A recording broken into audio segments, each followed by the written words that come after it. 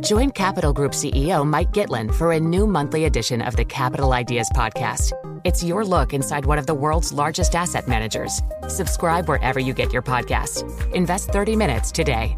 American Funds Distributors, Inc. Collaborate for a greener future at the Bloomberg Green Festival, a groundbreaking celebration of the thinkers, doers, and innovators leading the way. From design and culture to technology, science, and entertainment. Hear from inspirational speakers and immerse yourself in climate solutions. July 10th through 13th in Seattle. Title sponsor, Amazon. Official airline, Alaska Airlines. Get 20% off using promo code radio20 at bloomberglive.com/greenfestival.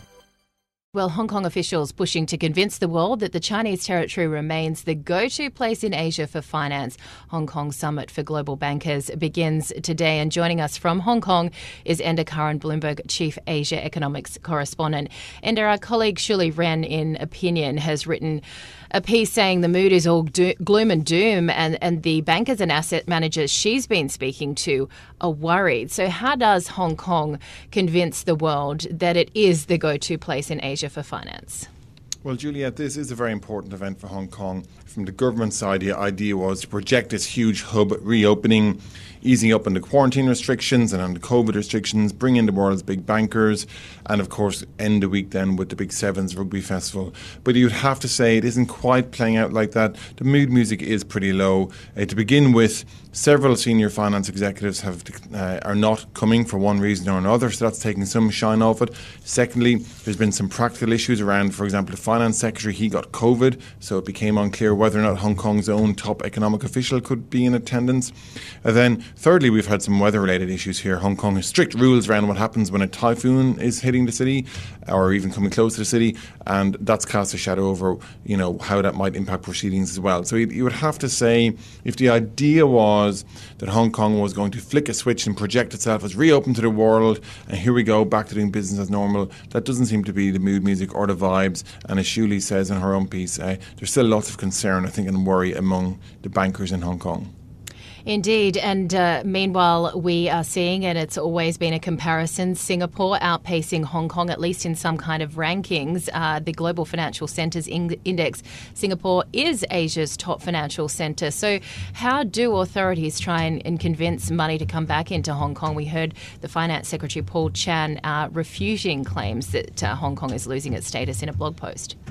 Well, there's so much negative sentiment around Hong Kong, I think primarily because it is on this political fault line. It's essentially caught between the US and China, so it's in the middle of that fairly tense geopolitical competitive back and forward that's going on between both governments. And as long as that's happening, you'd have to say it's going to cast doubt over Hong Kong.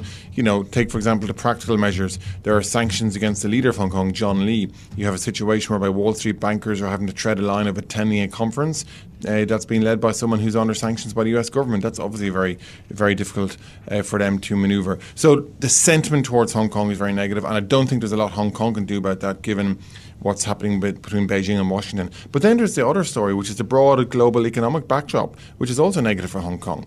The whole story about rising interest rates, money returning back to the US, money leaving China, the slowdown in global trade, the slowing in house prices or real estate prices, which is such a crucial component of revenue for Hong Kong's government.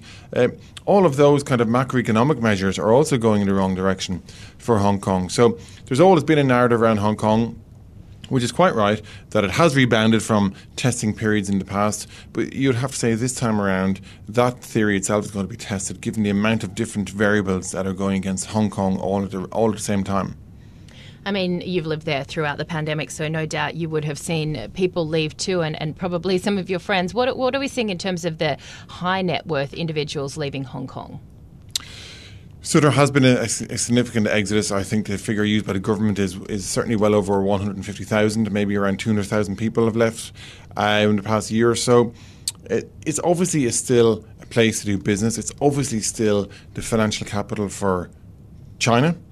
Shanghai remains behind the capital border. As long as that remains to be the case, Hong Kong, his business model won't change. So it does attract talent, it does attract money. However, clearly, as I was saying at the beginning there, it's losing a lot of its lustre as an international kind of place to go and do business on a freewheeling basis. It's now being seen as complicated. It's part of the China story.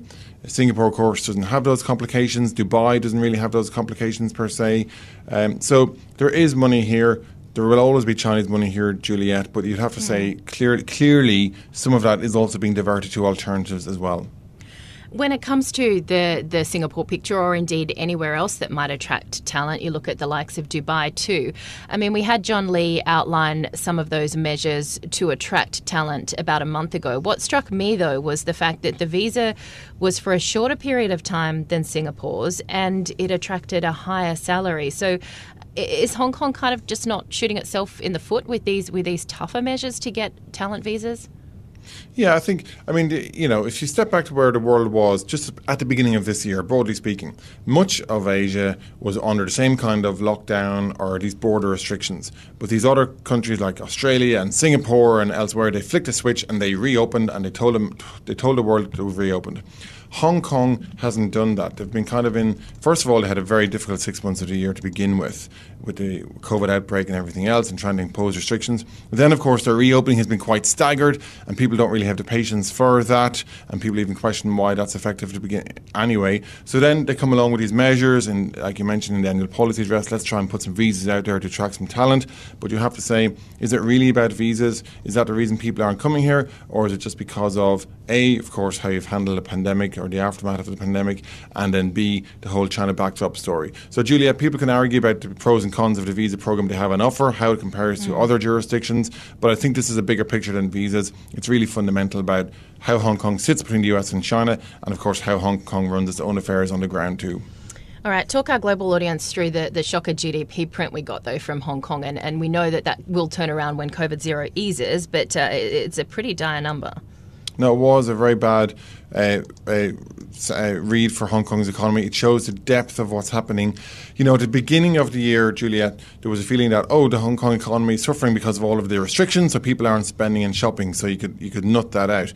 But now, of course, we've gone beyond that. I mean, on the ground, for all the restrictions in Hong Kong, on the ground, actually, it's been wide open for months in terms of activities and people going around, etc. And yet, the consumption side of things remains weak. People aren't spending the way they used to. That's happening now at the same time that real estate prices are coming off. That's a key source of economic activity and investment and development for the government, so that's coming off. And the port is starting to slow down because of the big trade boom story is coming off the ball, so that's losing ground. And then throw into the mix the rising Fed rates, which of course sucks capital out of Hong Kong. So now you're in a territory where this isn't about COVID anymore. The COVID story, you could argue, is hitting the consumers. It's no longer just that. It's about a whole range of global factors that is hammering Hong Kong's economy. And it goes to the point that Hong Kong hasn't been able to just flick a switch and say, hey, we're reopened for business, it's back to normal. That point hasn't happened at all. All right, and negative 4.5%, Brian telling me year on year, the Hong Kong economy. Enda Curran, thank you as always. Great reporting. Enda Curran is Bloomberg Chief Asia Economics Correspondent with us in Hong Kong, where the Hong Kong Summit for Global Bankers began yesterday with officials trying to convince the world the Chinese territory does remain the go-to place in Asia for finance.